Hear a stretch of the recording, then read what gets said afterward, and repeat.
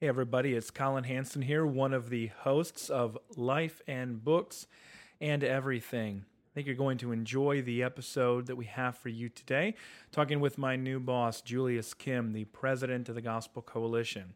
Before we get on with the podcast, I wanted to tell you about a new title that I think you want to check out from our friends at Crossway. The book is Weep With Me: How Lament Opens a Door for Racial Reconciliation.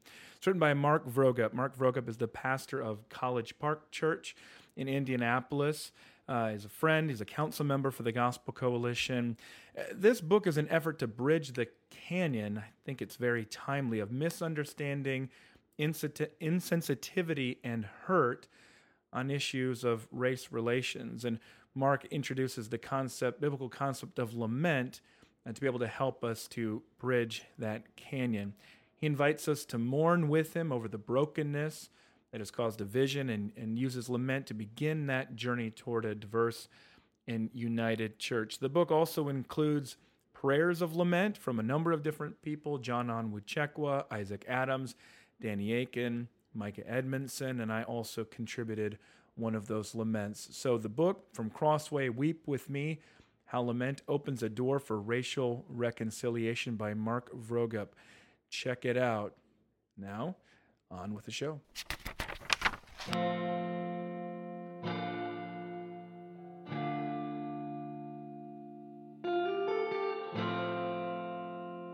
Greetings and salutations. Welcome back to Life and Books and Everything. Our loyal listeners, I'm going out on a limb there with the plural. Could be singular. Thanks, Mom. But good to have you all with us. We have a very special treat, our very first, and hopefully not our very last, but opportunity to have a guest into the virtual studios. We have with us the Right Honorable, esteemed Reverend Doctor, whatever titles, El Presidente, El Guapo, known to some, Julius Kim. Julius, very good to have you here on Life and Books and Everything. We'll be hearing from Julius in just a moment, since Julius comes to us from the world of the seminary, still has a role there, though now president, we're thankful, president of the Gospel Coalition. I thought we'd start, Colin and Justin, I'd love to hear from you. What was your experience in seminary? Any, listeners who are wondering about seminary, is it worth it? What did you gain? Where did you go? What was that like for you? We're a big fan of seminaries here on the show. Colin, start with you. I graduated, Kevin, from Trinity Evangelical Divinity School back in 2010. So Julius and I have that in common, though he was getting a PhD while I was getting the MDiv. But one of the big advantages of seminary, especially Trinity's not huge, but it's also not small. You have a chance to be able to get to know your professors in many cases. I was really blessed to be hired by one of my professors at the end of a seminary, Don Carson. And then one of my other major influences and mentors, which I share with Julius in this regard, is John Woodbridge. And so one of the things I remember, in addition to everything else that I learned, which was wonderful in the MDiv curriculum, one of the things I learned from John was not only being an eyewitness of much of evangelical history and a man of many fascinating stories, but I just remember his encouragement to use whatever gifts God had given me to build up the church, to encourage the church. My bent as an editor and a journalist is naturally analytical and often critical. And one of the things that John did for me was to just encourage me to flip that around and say, use those gifts to be able to tell encouraging stories. So he and I worked on a book together called The God-Sized Vision: Revival Stories That Stretch and Stir, which was built off that relationship that we had. And I'll just never forget that. I mean, I can look back at another common friend of ours, Scott Manich, just a huge influence on my life, not even so much in what he taught, but in his manner, in his churchmanship, and the way he led his family. And I think that's one thing that's very different from what you'll often get in high school. You'll get this different from your college experience in many cases, especially if you went to a research university. But that was life-changing for me in seminary, and I'm really, really glad I went and glad I went to Trinity. Colin, I remember years ago you giving one great piece of advice. I mean, I haven't heard any since then, but I remember this one really stuck with me. I just thought of it when you mentioned John Woodbridge. I don't know if it came from him or just came from you, but it was maybe sometime after, I wrote the Emergent book. And I remember you saying as a young man, and we were all 10 years younger then, that you wanted to try to write things where it would be to your advantage to be young, or to your advantage Yeah. given your Yeah. state in life, which really Yeah. just clicked for me. That was one of the things to write Why We're Not Emergent as Ted and I were 30 or thereabouts, early 30s, was a plus. Whereas you have 30-year-olds writing their second memoir or writing their parenting book, or not that there couldn't be good gospel insight there in your marriage or parenting book, but that just made a lot of sense. And I've passed it on to other people who want to write. Often I'll say, try to find what's the hook? What's the angle? Why should people listen to you? And it's not about your story, but use who you are, where you are, to lend some extra interest or credibility. Was that just your insight? I think that's my insight from publishing. Just that you'll find writers who they read John Piper, they read J.I. Packer, and then they want to imitate them. And I think, I mean, I'm sorry, but you probably don't have those gifts. But then on top of that, you're also probably decades younger than they were when they produced that. And so it's very difficult to try to more or less compete with them in a marketplace of ideas. You need to write from a perspective that where your youth becomes an advantage. And so that's Why We're Not Emergent. That's Young, Restless, Reformed, trying to tell stories and observe trends that are only discernible when you're younger. But then, of course, that's also a viewpoint that can change with time. And now, Kevin, you're in a position where you can write some of those theological works. And because you've built up knowledge. I mean, I'll say this about seminary. I kind of thought I knew some things going in there because I had a good undergraduate education. I worked for 4 years at Christianity Today before there, but I can't tell you how often I go back to what I learned in those 3 years of seminary. It's so foundational to what I know, and it's also enabled me to be a lifelong learner. If you learn nothing else in seminary, to help you to know what to study for the long haul in ministry and in life, then you miss something. But that's what it did. That's what it did for me, and I'm really grateful. Justin, tell us about your seminary experience. Yeah, my wife and I got married in the summer of '98, and the day after the honeymoon, we moved up to Minneapolis, Minnesota, and became part of what was then called the Bethlehem Institute, TBI, which is over the years now morphed into Bethlehem College and Seminary. Different than TMI. That was a different. I was thinking the same thing, but you said it. Okay. Okay. Although we did discover that TBI stands for traumatic brain injury. So I don't think we had thought that through ahead of time. Yeah. Probably also too much information, I would say. Yeah, true. So I'm privileged to serve on the board of trustees there now, and really have a heart for that school. And we don't have enough time on the podcast to enumerate all the ways in which it has influenced me, hopefully for the good. I think the biggest thing about starting with, I'll just call it Bethlehem College and Seminary, is that it was a church-based educational program. So in terms of the rigor of the exegesis, you needed to pass a Greek entrance exam to get into it. We're doing very serious exegesis, very serious theological reading, not as much historical theology in those days, but it was very rigorous academically.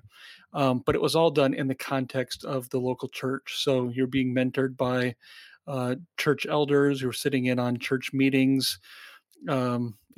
It had a great impact on me, not only to be learning a theology of suffering from books, but to see the young mother with cancer dying and needing to get gospel hope and then minister to the congregation.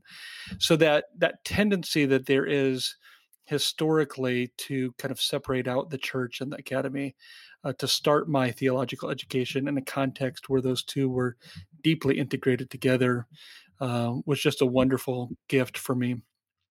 Then ended up going to Crossway, and the TBI program was not designed to be a 4-year seminary MDiv, so I ended up completing my education at the graduate level through RTS, through distance, through traveling down, taking a week-long intensive classes. before going on and doing the PhD. It's great. Okay, Julius, where did you go to seminary? Yeah, I went to Westminster Seminary in California for my MDiv, Okay. and then after that, did work at Trinity, as Colin mentioned, for my PhD in historical theology.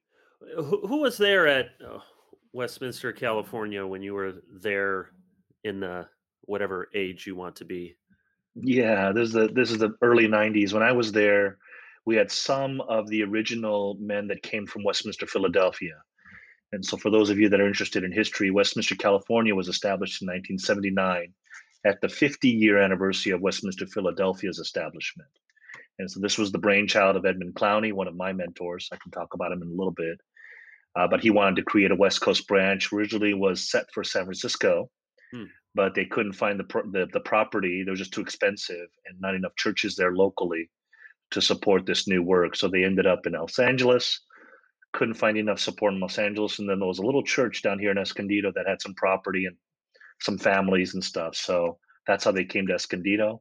Also, a little trivia fact: I think they also came to Escondido because our first president, Robert Strimple, or Bob Strimple, he was a systematician, was really the handpicked successor to John Murray. Bob Strimple had respiratory issues, and so living in San Francisco was just too moist, and Los Angeles had too much smog. And so providentially, San Diego worked out perfectly in terms of the temperate weather and the climate here in Escondido, which we're actually a little bit inland, is a lot more like a desert. So it's a lot more dry. So that's how Westminster, California ended up in Escondido, California. Did they have a vision for California right from the get-go? I mean, I could understand we want to do something out west, but they could have said Kansas City's west, or Dallas, or Denver. Was it we want to go as far west as we can before touching the ocean? Correct. So I think the vision was beyond the west for the Pacific Rim. And so their vision was to reach the world through the West Coast. At least this side of the West Coast, or the United States. And so that was part of the original vision, from what I understand, was they wanted to have an entree to the Pacific Rim. Interesting. Yeah. So then you went to TEDS from there? I did, right? yeah. Trinity Evangelical to do Divinity your School. PhD work? Correct. So John Woodbridge was my mentor, and I worked with him and another fellow that you know there in Alabama now, Doug Sweeney. Doug was also a church historian there at the time, and so he was my second reader. So I worked with Doug and John on Restoration England, so early modern English history on the Anglican Church. Now, come on, why that, Julius? Well, why that area of study? I mean, you have the interest in preaching, and assume you wanted to be a pastor at the time. But what was the draw towards historical theology in particular? Yeah, that's a great question. I there was actually no interest even in a PhD early on when I was getting my MDiv. I wanted to be a pastor. And then as I was going through my MDiv, my wife and I, as we were praying, we felt a heart to be involved with training leaders in countries that just didn't have as many opportunities that we do here, for example, the United States, namely Bible colleges and seminaries. And so we started praying about potential missions work. I wanted to be a missionary, more specifically a missionary, not only planting churches, but also training future pastors. That really was a heartbeat of mine, or a desire of mine. And so when I mentioned it to my mentor, Ed Clowney, he actually suggested that I get a PhD. I had no desire to do a PhD, and no desire for academic work. But he felt like that would open up more doors overseas as well, getting a PhD. We didn't have children at the time, so he thought, this is the time to do it. As you get older, it gets more difficult to do a PhD. So just go do the PhD and then go overseas with that PhD in hand. And little did I know that he had actually other plans as well.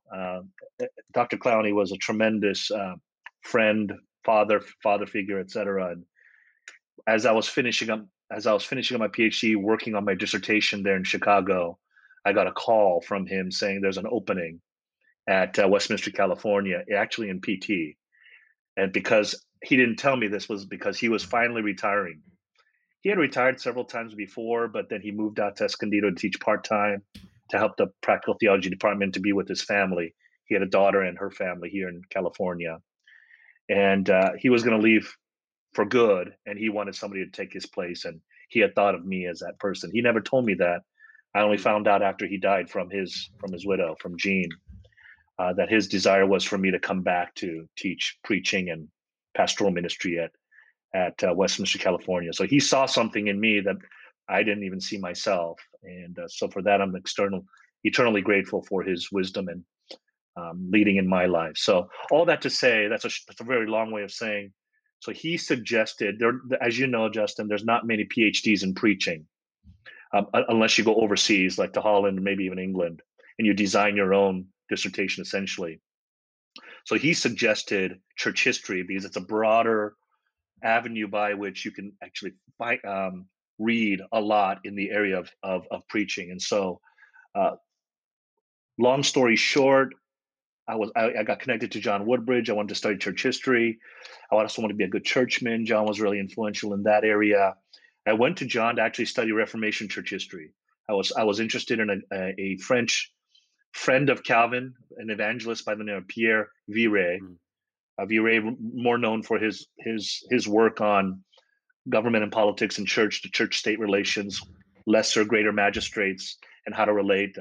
I think Calvin gets a lot of that from Viret, but I was interested in him as a preacher because even in the 16th century, especially in France, he would command crowds of 5,000-6,000 people in evangelistic settings. So I was intrigued by that. Wait a minute, here's a reformer, a friend of Calvin, having these evangelistic meetings of 5,000-6,000 people. So I wanted to study a little bit more of his theology and his theology of preaching.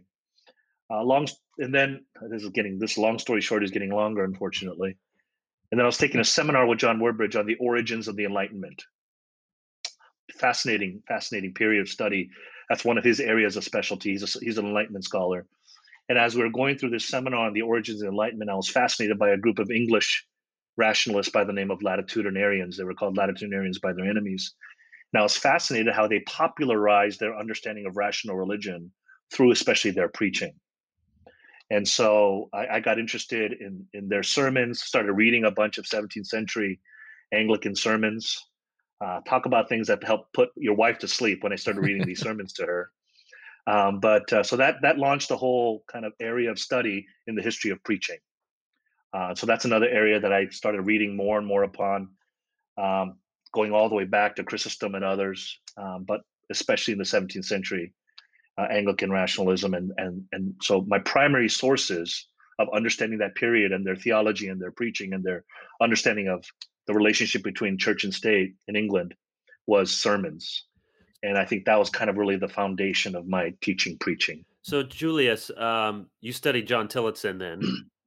That's right. That's one of the major. I mean, he was for the next 100 years. Maybe. I mean, he was the guy that if you were interested in English speaking preaching, it was him. Even evangelicals liked him. Everybody wanted John Tillotson. So do you think now, I think if anybody's heard of him in our circles, it'd be sort of latitudinarian rationalist. Is that fair, or have we been too hard on him as a preacher? Yeah, that's a great question. That's essentially my dissertation. Yeah. Is that I think the current assessments of John Tillotson and his friends are probably a little unfair. They essentially just for at least conservative evangelical preachers in our world, John would come across as it's like a winter day, like cold and breezy, right? That's what they call the Anglican sermons of the day, just cold and breezy, emphasizing the rational parts of religion, the rational parts of Christianity, de-emphasizing the supernatural, for example, emphasizing morality over and against doctrine. It's kind of like the deeds over the creeds, right? If we can say that. And so for those of us that are interested in creeds and the importance of the intersection of creeds and deeds, doctrine and life, John would come across too much as a moralist, which had a proper gospel foundation. Now, did John believe the gospel? I believe so. In fact, he spent the latter years of his life defending himself against those who considered him a Socinian or an Arian, an anti-Trinitarian. So he believed in all that. So it was a matter of difference in degree, not in kind. It was his emphasis, right? For his day, for his time, as he looked across his world, which was England, right? London and England. Having gone through the wars of religion, people dying over their view of transubstantiation, for example, or not holding transubstantiation. He said, should we really shed blood over mystical doctrines like that? But it wasn't just the Catholics, right? It was also the Puritans. The Puritans are shedding blood over predestination. It's like, really, does anybody really believe in predestination? John Tillits would say. But that's not even the point. Why would we have to kill one another over doctrines like transubstantiation on the one hand, the Catholics, or predestination on the other hand, these Puritans? So what we need for England, what we need for communal stability, for political, civil stability, we need a rational religion. Furthermore, this is the onset of the rise of science in the 17th century, and trying to understand our world through mechanistic forces and not just by faith. And so what he was afraid of was the onset of not only deism, but also atheism. So he said, we need to offset not only these wars of religion, but we need to offset all these folks that say that no way God doesn't exist. We can explain why the world turns the way it does through mathematics and astronomy. So he said we need a religion that's reasonable, rational, but also ethical. And so what I try to do is just argue in my dissertation that there are reasons why he chose to emphasize those elements of Christianity, because that's the context he was in. So in his context, do I understand him? Absolutely. Now, looking back and thinking about our own context here in the United States or in the world, is that the approach I would take? Probably not. Right. But I think to be good historians, we have to be fair to him in his context. So I want to come back to that, but throw it open here to Justin and Colin, because I've had this thought before. It may sound strange, but that some of the, seeker sensitive is an old term now, megachurch, those sort of pastors, we could all think of, 3 or 4, half a dozen prominent examples, they're sort of the Tillotson of our day. Now, it's you replace rationalism with relevance. They're popular, they're gifted communicators.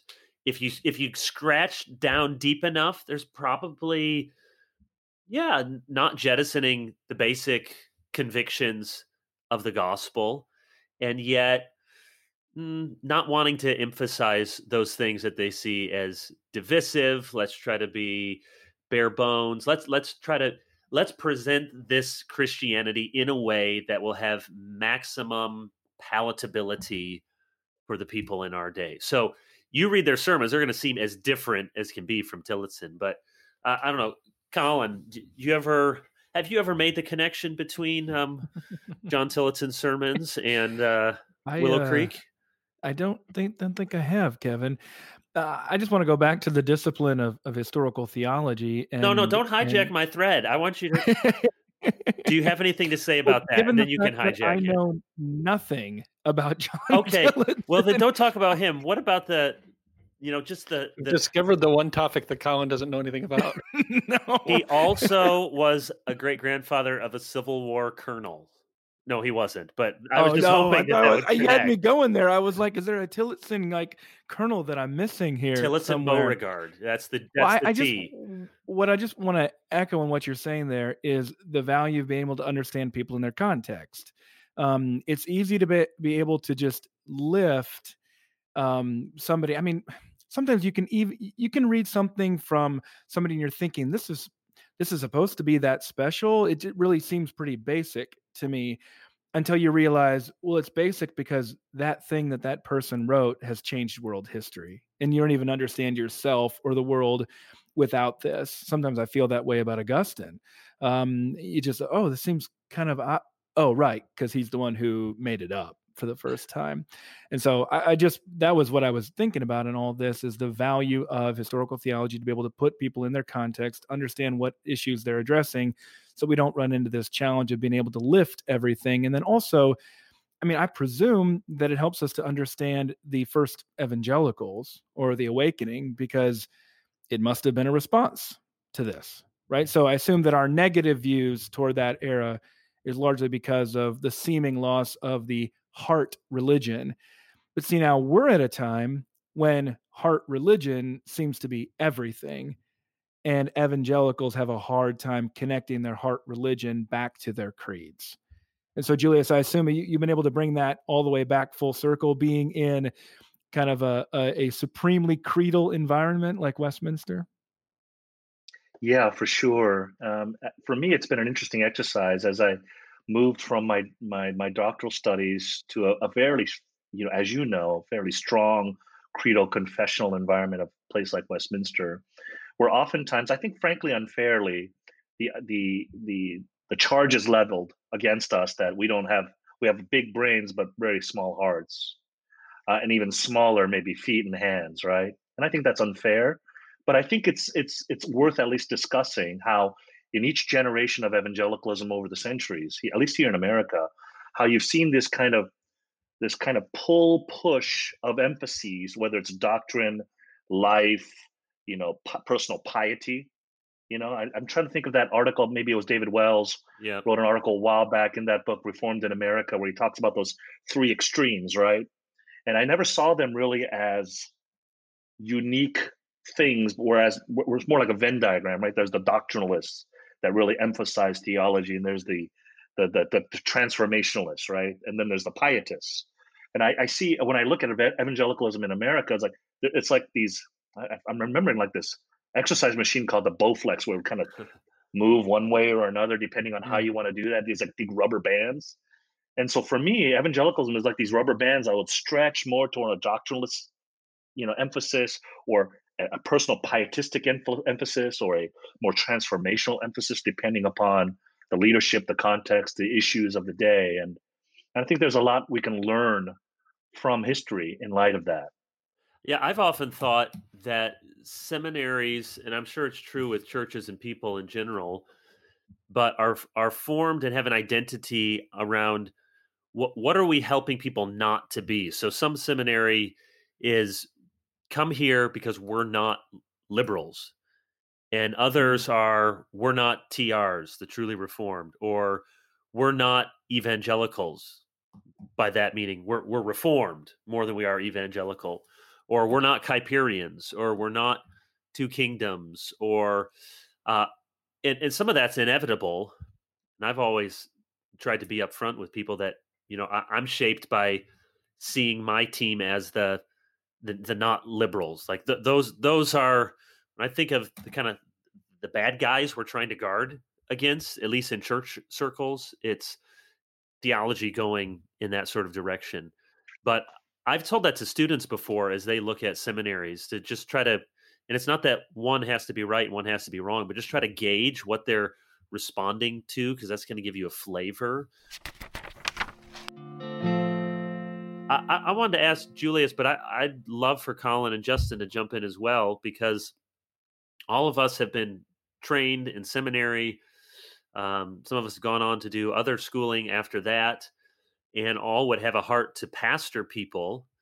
And I'm good friends with all of you, and would come to you as my pastor at any point.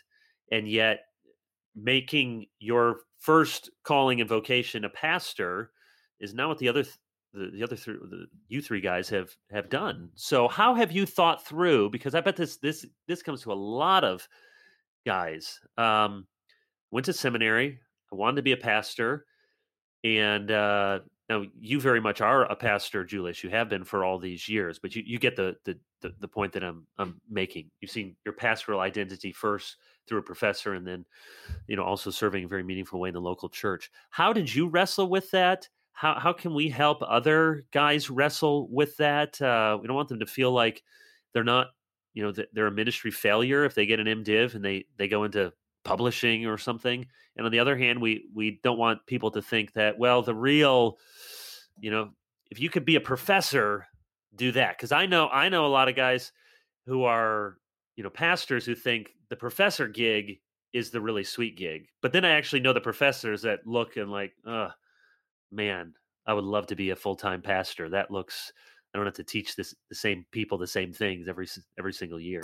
So how did you wrestle with that pastor-professor dynamic? And Colin and Justin, I know you've thought through some of the same things in different ways. We'll start with you, Julius. Yeah, Kevin, I've thought about that quite a bit, not only having been in in the teaching world for the last 20 years, but also been a pastor for the last 20 years while I've been teaching. But I think one of the things that I tell my students who oftentimes will come to me and ask me, hey, Dr. Kim, I know I'm getting an MDiv and I should be a pastor, but really the sweet gig is being a professor. I want to do what you do, as if there's like this chain of being, right? Being a professor is more spiritually higher than being a professor. And I don't know how many times I have to remind them. I said, I think you're misunderstanding our calling. You're just misunderstanding calling to begin with. You have to do what you're called to do and gifted to do. God gives gifts to the church and he helps them do their calling. And so if you're called to be a professor, you'll have certain gifts and the ability to do that.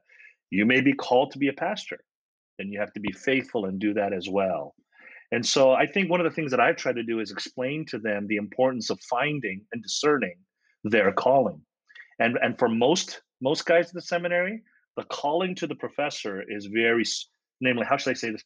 There's not many guys at the seminary that are called to be a professor. It takes a unique mind and heart and will, in my opinion, to be an academic and to go into that world. And so part of that's just discerning and learning and stirring the gifts and trying the gifts. But that would be my initial kind of statement to them, is just make sure you understand your calling and to obey that calling. I have more to say, but let me turn it over to the other brothers here and see what they think. So, Colin, how have you thought through? I remember having these very conversations with you, and I think there was a time where you really felt like, I want to be a local church pastor. If I'm not doing that, what being the editor for the Gospel Coalition is something down the totem pole. And some of us even said we appreciate that instinct, and yet there's something very unique in what you can do in this role. So I'm answering the question for you like a bad host. Yeah. How did you think through what to do with this pastoral urge? Yeah. Well, I would agree with what Justin had said, which is that I began to understand more clearly the calling as one toward eldership more broadly. And I felt like that was a calling and that was a gifting that others had recognized in me, but it wasn't necessarily the same thing as working as a full-time pastor. And then from there, I had to be able to differentiate between the internal call, which was the desire to be in that role, and then the external call. That was sort of stage 2, the external call being an actual church that wants to pay you money to do this thing. And then a third layer right now, which is talking with an experienced pastor out of Australia. I was sharing my angst of, ever since I joined TGC, I had actually turned down Don Carson several times. And I said, I want to be a pastor. Could you just let me do that? And finally he sort of said, okay, go ahead and, just stay in touch, whatever. Well, when I talked with this friend from Australia, he said, you know what? You're probably only decent at your job at TGC because you'd rather be a pastor, because it puts you in the mindset of the pastors and it puts you in the mindset of the local church leaders. That's who you think of yourself as. And I'd say, especially under Julius's leadership, as TGC seeks to serve the local church, that's very much our identity. It's the identity of the resources that we produce, to come alongside, to be the best friend of church leaders, to help to equip and to train and to encourage them in all of their many giftings. And so I don't know if the Lord ever does have that in my future. I've learned long since to leave that up to him. And I think I've been affirmed in what I've been doing for the last decade. So that's, I've just found the secret of contentment in that circumstance and continue to fan and flame the desire to be a pastor. And just the fact is, in the local church that I'm involved with our shepherding structure, there's about 150 people that fall under my responsibility as a shepherd. And so if I ever feel like I'm lacking in pastoral opportunities, or, the need is right there in front of me. Nobody's stopping me from serving these people as a pastor, as an elder that I've been called to be, in any way that I can. And so the only thing that stops me from doing it is my own willingness to serve in that capacity. So it's been a long process, and you're right, Kevin. We walked through a lot of that with Justin, talking through that, a lot of that angst, but the Lord has been kind. Justin, anything to add. Justin, in case you don't know, no one listening can see our Squadcast glamour shots and how they put in, if you don't put in your own name, they put a name for you. And Justin is communicative Makes no keynote, which sense. is ironic because his communications often flicker. And I'm kind Sith? Synth. Am I a kind? Synth. Oh, synth. Okay. I always think of myself as a rather kind Sith. And I'm more of a breakout Part- guy than a keynote usually too. So really doesn't matter. Yeah, that's true. Justin, do you have anything to circle back to add on your own thoughts here? No, I would just encourage people to keep asking the question. Bobby Jameson's actually doing a book for Crossway on how to aspire to be an elder, how to aspire to be a pastor. And it's sometimes really helpful to work through a book like that as you take somebody who's gone through the path ahead of you, helps you to ask the right questions. I do think we all here are products of evangelicalism and also critics of it. And this is a broad generalization, but we tend to be individualistic as we think about our calling and just praying by myself and feeling something welling up inside of me. And I think we can learn from our Puritan forefathers on this issue and the biblical example that this is a community decision. And if nobody's encouraging you to do it, and if you feel this calling, that's probably not the right thing. But you want to have wise counselors around you, friends who can speak honestly into your life and situation. So it was a privilege to be a part of those conversations with Colin as we talk through what are your strengths, what are your weaknesses, what are your desires, what do people see as a primary gifting. And then just to know that the Lord does guide and he does guard us from mistakes, and he will put us in the right position to fulfill that aspiration that we might have. That's really good. And I'm sure you'd all agree, it isn't like this is something you do when you're 27 and you never have to think through it again. So this is something that you continue to wrestle with throughout your days. I think I can share this story a few years ago, T4G gathering. John Piper in his 70s at the time was reflecting, asking us, do you think I'm a preacher who writes or a writer who preaches? Still wrestling with his own sense of calling and vocation. And what do you think we told him? I'd say a writer who preaches, who doesn't like going to church meetings. No, we all said he was a preacher who writes. Oh, interesting. What would you think? What would you say, Julius? Yeah, that's interesting too. I would say he's a preacher who writes. And then interestingly, a lot of people who have asked me, like people who I meet, my barber, I remember the first time I went to a new barber shop, they asked me what I do. And I was kind of torn, like, should I tell them I'm a professor at a seminary, pastor at a church? What do I say? And I actually just said, I'm a pastor who teaches at a seminary. Oh, That's essentially who I am, because I take my ministerial call so seriously. When I took my vows before God and the church as a minister of the word and sacrament, but whose primary duty as a minister of the word was to teach and train future pastors, I said, that's who I am. I'm just a pastor. I'm a minister who has spent some specializations, and as a result, who has some gifting in teaching and training and mentoring future leaders. But essentially, at the core, I'm just a pastor. I'm a shepherd of God's flock. And in this way, I think it's important for me. It's important to remind myself of that, even as the president of TGC, is that essentially I'm a pastor.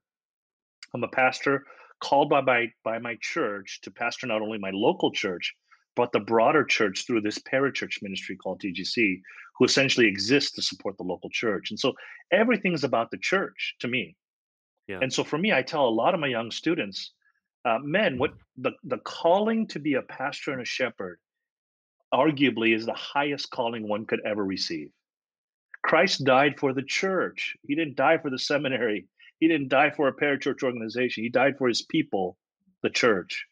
And so to be an under shepherd of the chief shepherd of the sheep, what can be greater than to be a part of that undeniably marvelous ministry of walking in the footsteps of Jesus? And so I keep telling my students, we need more pastors. We need more pastors.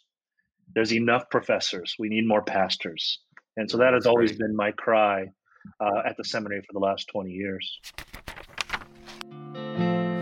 So sticking on that theme, I'd love to hear your take because you taught preaching I'd love to hear. You can take this in 3 or 4 different directions. Some of your favorite books on preaching. Tell us a little bit about your book on preaching, but maybe start with, what's your assessment of preaching, or to narrow it a bit, if there's somebody listening to this who's been preaching 5, 10, maybe 25 years, uh, how do they get better? What in your estimation is maybe the thing or a thing that if you could wave your magic preaching wand, you wish preachers could understand, or a skill?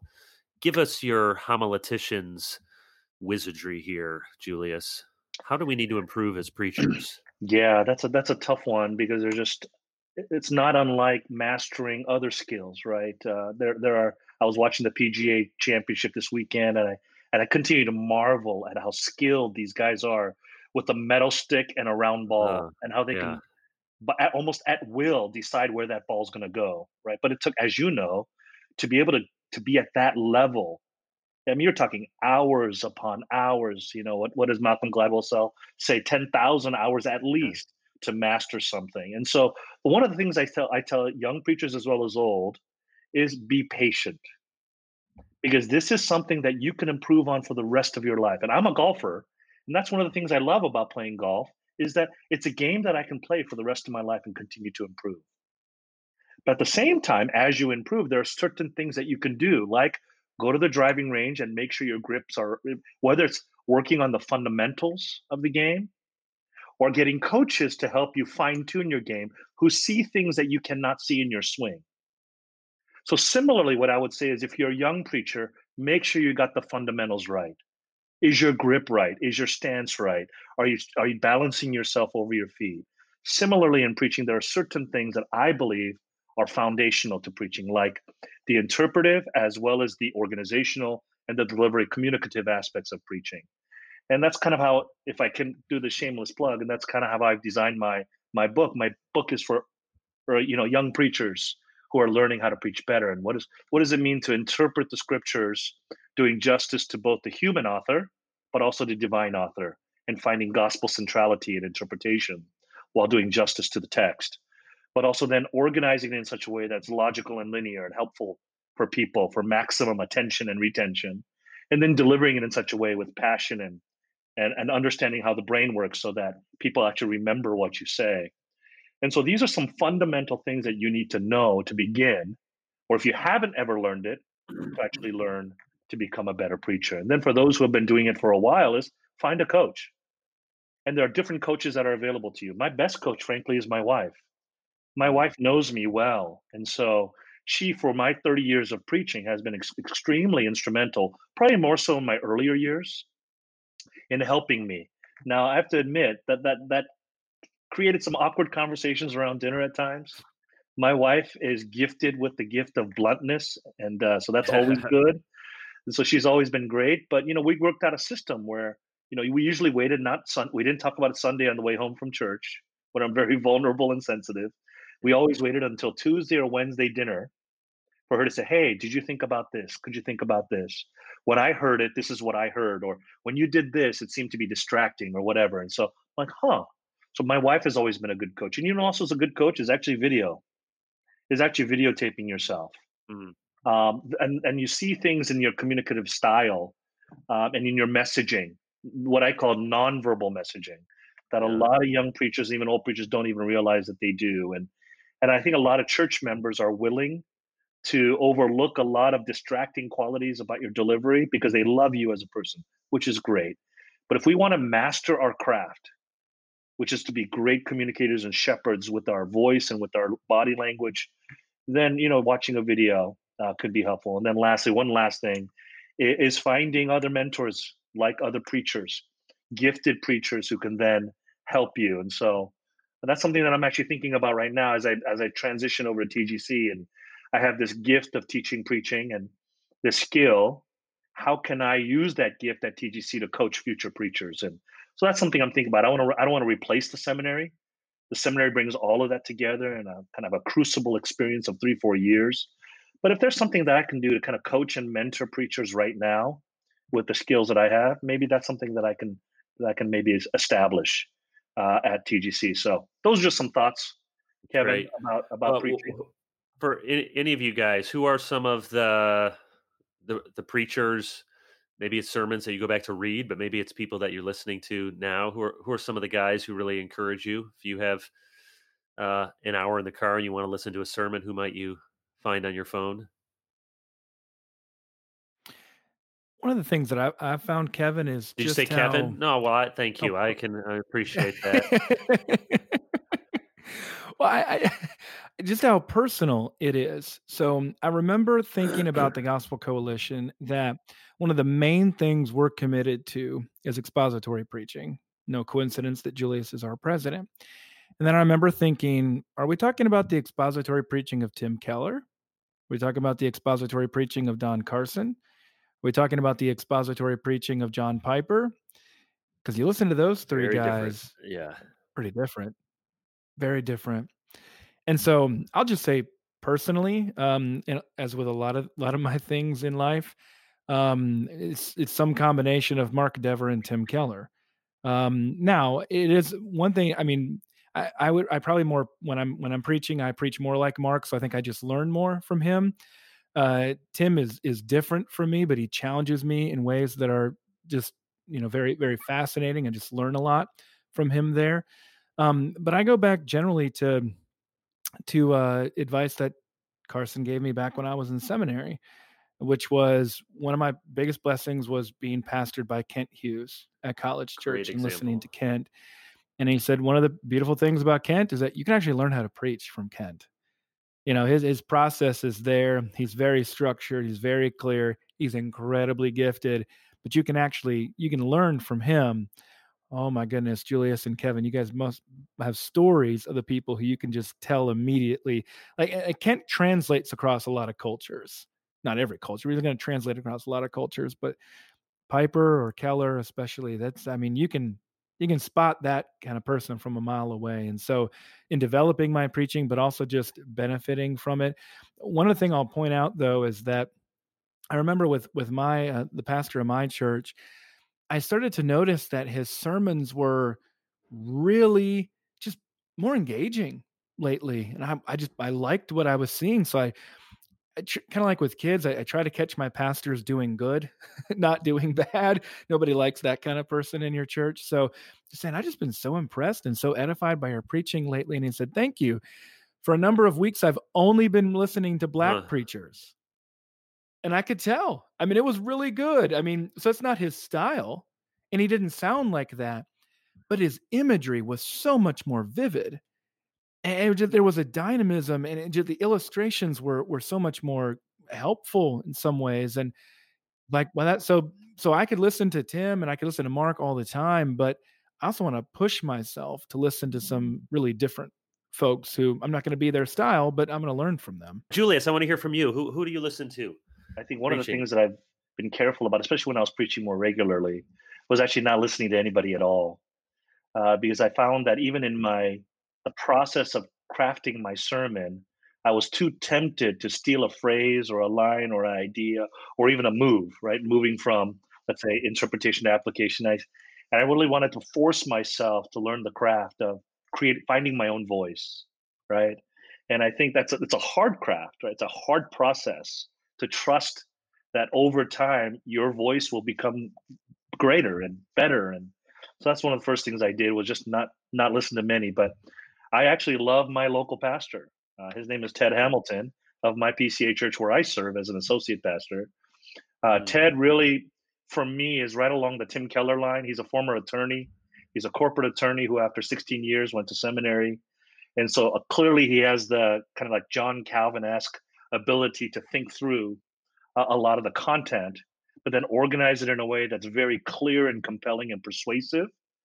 But he's a careful cultural apologist as well for those living in Southern California. So what Ted does extremely well is he takes the same type of moves that Tim would make, but Tim does it for people living in Manhattan. Ted does it for people living in San Diego, California, wrestling with their questions and concerns. And so, having now listened to him for now 19 years, I can honestly say he's actually getting better every year. So he just did a series through COVID on the fruit of the spirit and applying the fruit of the spirit to how we're treating one another during this COVID experience. And it was phenomenal, excellent, gospel centered, doing justice to Pauline theology, but at the same time applying it to the current questions, concerns, complaints that people are having in light of this COVID experience. And so I really enjoyed Ted's balance there. And so I love listening to him. Thankfully, I get to listen to him every Sunday. Oh, that's really great. And I just love the reminder, Julius, for any preacher out there or anybody who's just listening to preaching. It is really hard thing to do. Yeah. I tell my students that it's the closest thing to ex nihilo that I encounter, because you read the commentaries, you study, you got lots of ideas, and there's a blank page, there's a blank screen each week. Okay, what direction do I take this? How do I come up with this? And I've just been, I think, convicted, encouraged in the last year or so. Just what you said, Julius. I want to keep getting better at this. I mean, before the Lord, and it's not going to be finally my ingenuity, but I want to get better at this. I listen to other podcasts, people doing what we do, just talking, and I realize there are a lot of really smart people out there who write great stuff in other fields, and it's hard to talk well. You think about politicians who have an army of people who are speech writers, and they can give the same speech in different places. And a pastor, it's got to do it. Very few have anyone helping them with research. You got lots of books, but you have to do that every single week. And you got to come up with something. I mean, the TED Talks that light the world on fire and go viral, that's 20 minutes that somebody had the opportunity to craft probably over years, give it one time, memorize it. Great. Really, really impressive. Now do that every week for the rest of your life. It's very difficult. For sure. And if you're good at it, it will look easy to people. Yeah. They'll think anybody could do that. Of course, when it's bad, it's really bad. It looks really bad. It's just so painful to see. But yeah, it looks effortless when it's good. So this is Life and Books and Everything. We're going to end now with books. Julius, a few categories. So just give it lightning style. What are some of the most influential Christian books over the years? Give us 3, 4, 5, whatever comes to mind for you as a Christian leader, pastor, the most influential on Julius Kim. Yeah, great question. I'd say as a college student, one of the most influential things in helping me direct me toward Reformed theology and the emphasis on the sovereignty of God and the doctrines of grace, or J.I. Packer's Knowing God. Yeah. My interest in cultural apologetics was How Then Shall We Live, Francis Schaeffer. That's in my college years. And then when I got to seminary, probably the most seminal book for me was actually, I know this may sound strange, but it was actually devotional when I read it too, was Calvin's Institutes. I was shocked when I finally read Calvin at how devotional his theology is, that this marriage of the head and the heart, that I think a lot of people misunderstand about Calvin. And Calvin's motto was, "My heart I give to thee," right? Not my brain and my mind. And so Calvin, and then in terms of my theological precision, when I was in seminary, it was Turretin. I really appreciated Turretin's lengthy theology.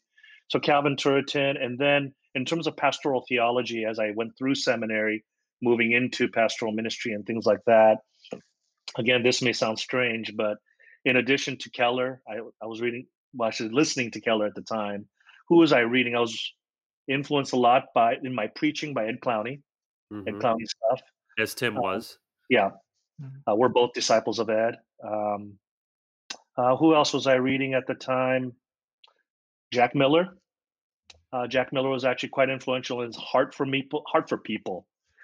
Jack really taught me what it means to have his book, Heart of a Servant Leader, right?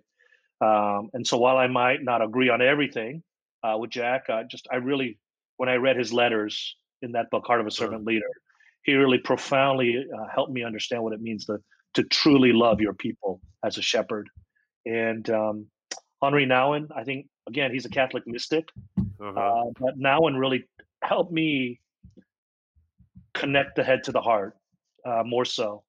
And again, I don't agree with him on everything, but man, here's a guy who tries daily to walk with God, and you could his words just bleed a person who walks with God, right? And that's what I really want for myself. And so Nouwen's been influential. Eugene Peterson is somebody who's also been very impactful for me, again, in the balance of his theology and life as a pastor and as a Christian.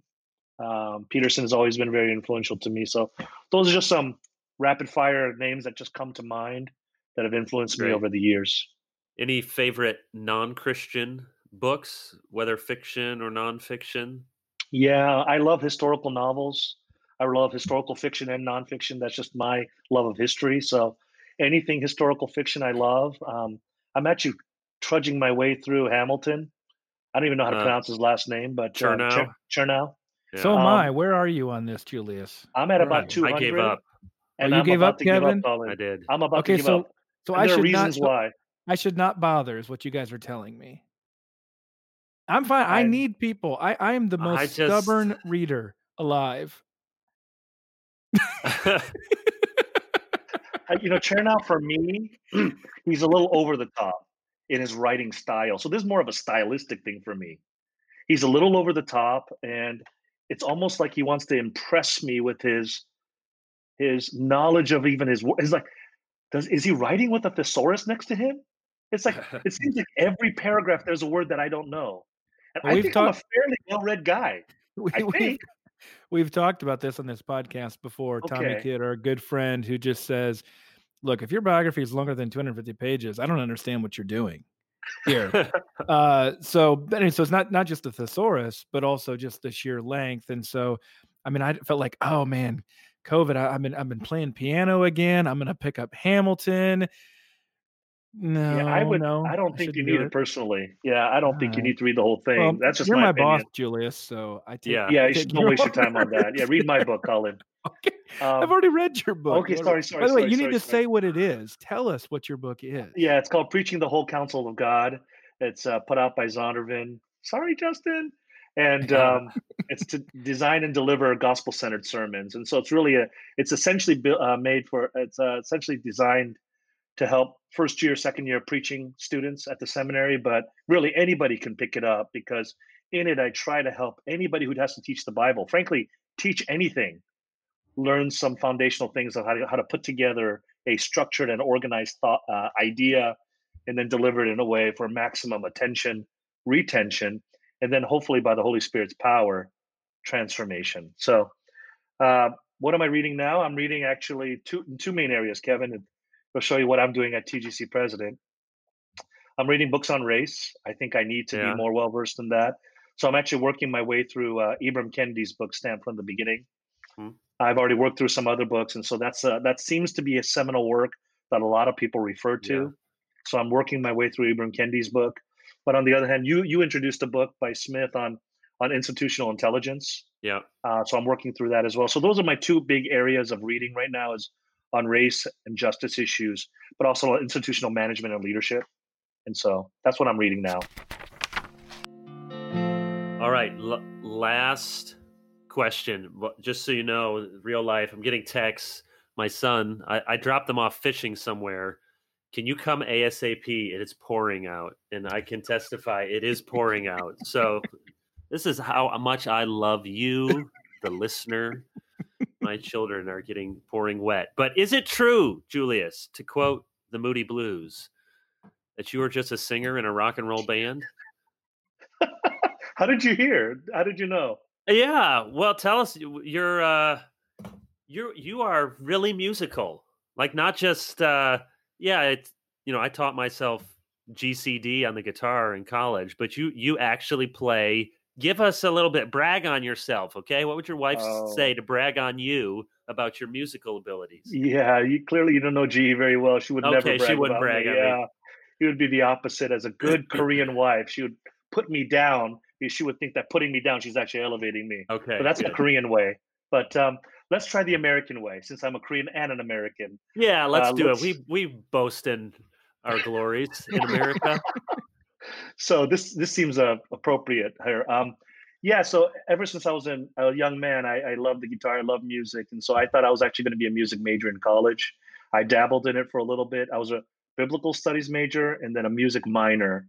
So I played guitar, I played piano, I did voice. And then I decided there's no future in this at all. And so wisely, I chose the pastoral ministry, which of course is much more lucrative fiscally. Much And more. so More all of a that to hit on say, TikTok. yeah. And so over the years in church ministry, I served by using the gifts of music. So I used to be, lead music through guitar, piano, voice, I don't know, 20, 30 years. And then more recently, providentially, and then when I was in high school, college, you do the requisite high school garage band, college garage band. I tried to do that for a little bit, and primarily playing covers, but try to dabble a little bit in original music, but primarily just covers. And then more Can recently, we find this group on YouTube? Is what I no, want to know. Oh, what was I the want name of it? What was videos, your name? videos did not exist at the time. What was the name of the band? I'm not going to tell you. I'm not going to tell you. Tell me who you were Oh, covering. You don't want to at see me in a least. mullet with earrings, okay? I'm No, kidding. Tell Don't Yeah. imagine me with a mullet with us earrings. Tell us at least what covers you were doing. What kind of bands you were Yeah, covering. so back then we were doing there was a Christian rock music stage. So I don't know if you remember that in the 80s Yeah. when I was really into I didn't do Petra, which was like the heavy Oh, metal yeah. Christian. So in Southern California, there was a group of musicians that we all loved. It was like Undercover, 441, and all these smaller Christian bands. And Okay. so we were trying to emulate them. So back then we were trying to be the next U2 or the next Alarm. Alarm was another Christian band out of Ireland. So that was kind of my thing at the time. And then later, fast forward, this is about 10 years ago, a good friend of mine, ruling elder at my church, got diagnosed with blood cancer, with multiple myeloma, and 50 some years old at the time, and was really depressed driving home from the doctor, and happened to pass by a music store, and he went in and bought the guitar he's always wanted his whole life, which is a Gibson ES335, the kind Chuck Berry plays, cherry red ES335. That's not cheap. Bought that guitar and then bought an amp, brought it home. Wife says, "What are you doing?" Said, "Honey, I've been diagnosed with cancer. I might die within a year. I'm going to start a band." No joke. Calls me, said, "Julius, I remember you used to play in a band when you were young. Do you want to get together and jam?" Said, "Sure." No idea that he was diagnosed with cancer. But let's just jam. Right. Let me call a buddy of mine who plays the bass. Let me call another buddy of mine who plays the guitar. So we meet at the church. And I play guitar. So the four of us, he said, "Well, we should actually have some ideas. All right, let's play Roy Orbison, Pretty Woman. Let's play the Eagles, So let's play the Beatles. It's kind of like the standard 50s, 60s, 70s music that everybody loves dancing and singing along to. Yeah. So we chose those music, got the chord sheets, listened to it, played it, and we played about 4 songs in this hour. And then he told us why we were playing. And he goes, "Guys, I have cancer." Then as we're trying to fight back tears, we're like, "Well, what do we want to do with this?" He goes, "Let's start a wedding band." And so that started a wedding band called the Decades. We were called the Decades. Oh, that's good. The Fabulous Decades. And so we played several weddings. We played 4th of July. We played a large event twice, 2 years in a row for the city of Redlands. I know it doesn't sound like much, but for the city of Redlands, they have like this big fireworks show that the city puts on. And it was at University of Redlands Stadium. And we played in front of like 12,000 people. And so had an opportunity to play little gigs like that. And, for me, it wasn't about the money. It was just being with my buddy who was dying of cancer. And he actually passed away 4 years ago. And so the band stopped.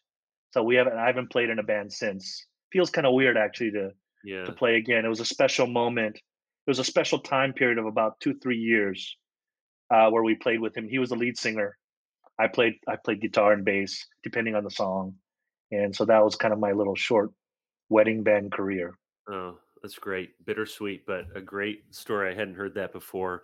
Julius, we'll have to have you back. We didn't get to hear enough about your lovely, blunt Korean wife and your 2 equally lovely, I'm sure, daughters. But thank you for being with us. Thank you for your years of training ministry students at Westminster, continuing to do that in a different capacity. Thank you for coming on board to serve TGC as president. We're thrilled that you're in this role. Grateful to have you at the helm and to have you as our friend as well. So thank you, brother, for being here. Thank you for having me. What a pleasure.